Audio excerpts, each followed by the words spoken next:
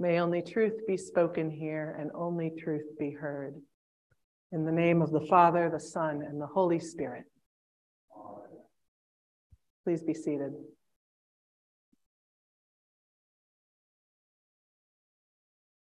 This year in Advent, we get to enjoy John the Baptist among us for 2 Sundays in a row.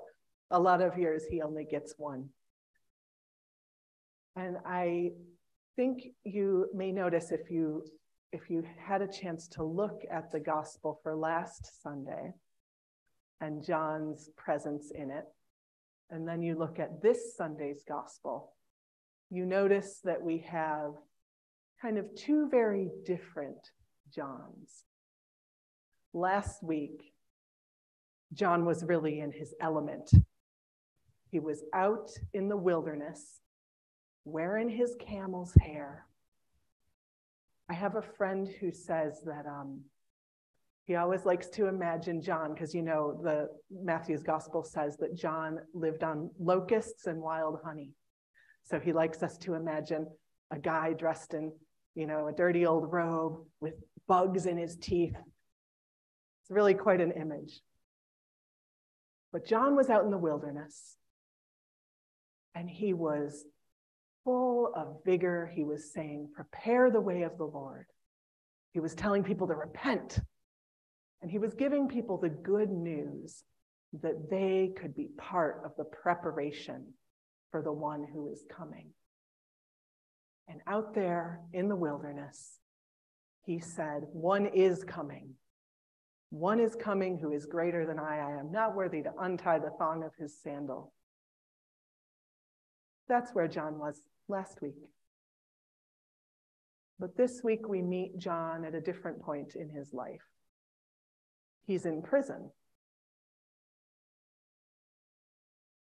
And being in prison, we see this man who at one point in his life said, one is coming. Today he says he has to send his friends because he can't go. He sends his disciples to ask Jesus, are you the one who is coming? Or do we need to wait for another?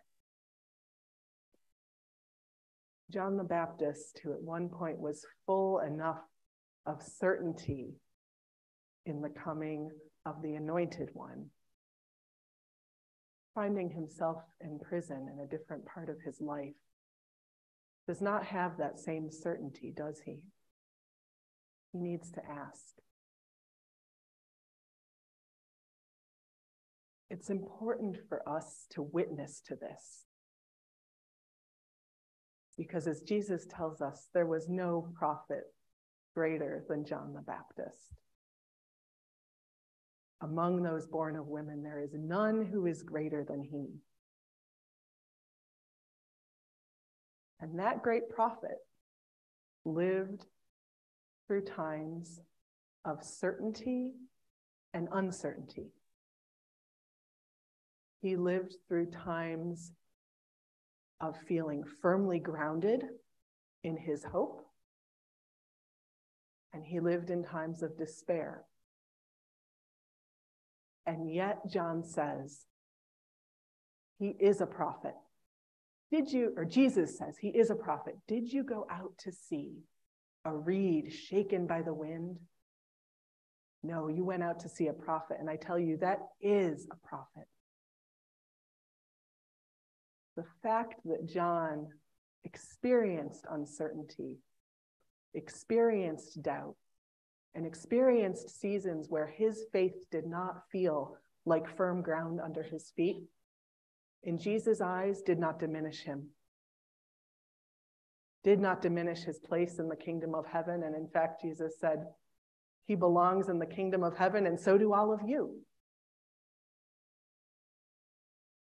All of us in our lives are going to be going through seasons where we feel firmly fixed, and we can feel God's presence in our lives, and our faith is a guidepost for us. And all of us in our lives are also going to question that faith that in other seasons felt so sure. All of us in our lives are going to go through seasons where we lose hope, where we feel angry, where the weight of our grief is too much to bear. What I noticed is that even when John the Baptist did not know Jesus and said, "Are you the one?" Jesus still knew him. Jesus will still know you. Whether you're in a season of darkness where you do not see, or a season of illumination, whether you're in a season of despair or a season of hope, Jesus will still know you. And Jesus will still be holding your place in the kingdom so that we can experience the valleys, all those images from Scripture. In Advent, we practice this movement over and over again. Part of the reassurance of Advent is that even on dark days, that light is shining. We're going to move through those seasons.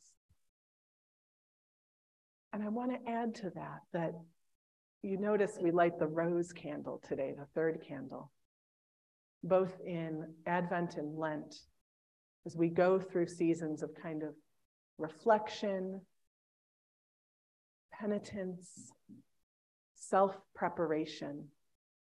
There's always a Rose Sunday, which reminds us that even in seasons like this, there's still cause for celebration. There's still cause for joy. And this is Gaudete Sunday. That means Latin for joy. So we light this candle for our joy. So the last thing I want to leave you with is just reflecting on the difference between happiness and joy. Because our happiness depends on our external circumstances, can be affected by the things that happen to us or not, by whether we get our way or not, by whether we have a feeling of hope or not, by whether we feel faithful or not. But joy is a gift from God that cannot be taken away from you. Joy is given to you at your baptism. It belongs to you, even if you don't feel it. It endures. We are practicing that today, and practicing knowing that Jesus knew John, even when John was not sure he knew Jesus. And Jesus knows every one of us by name too.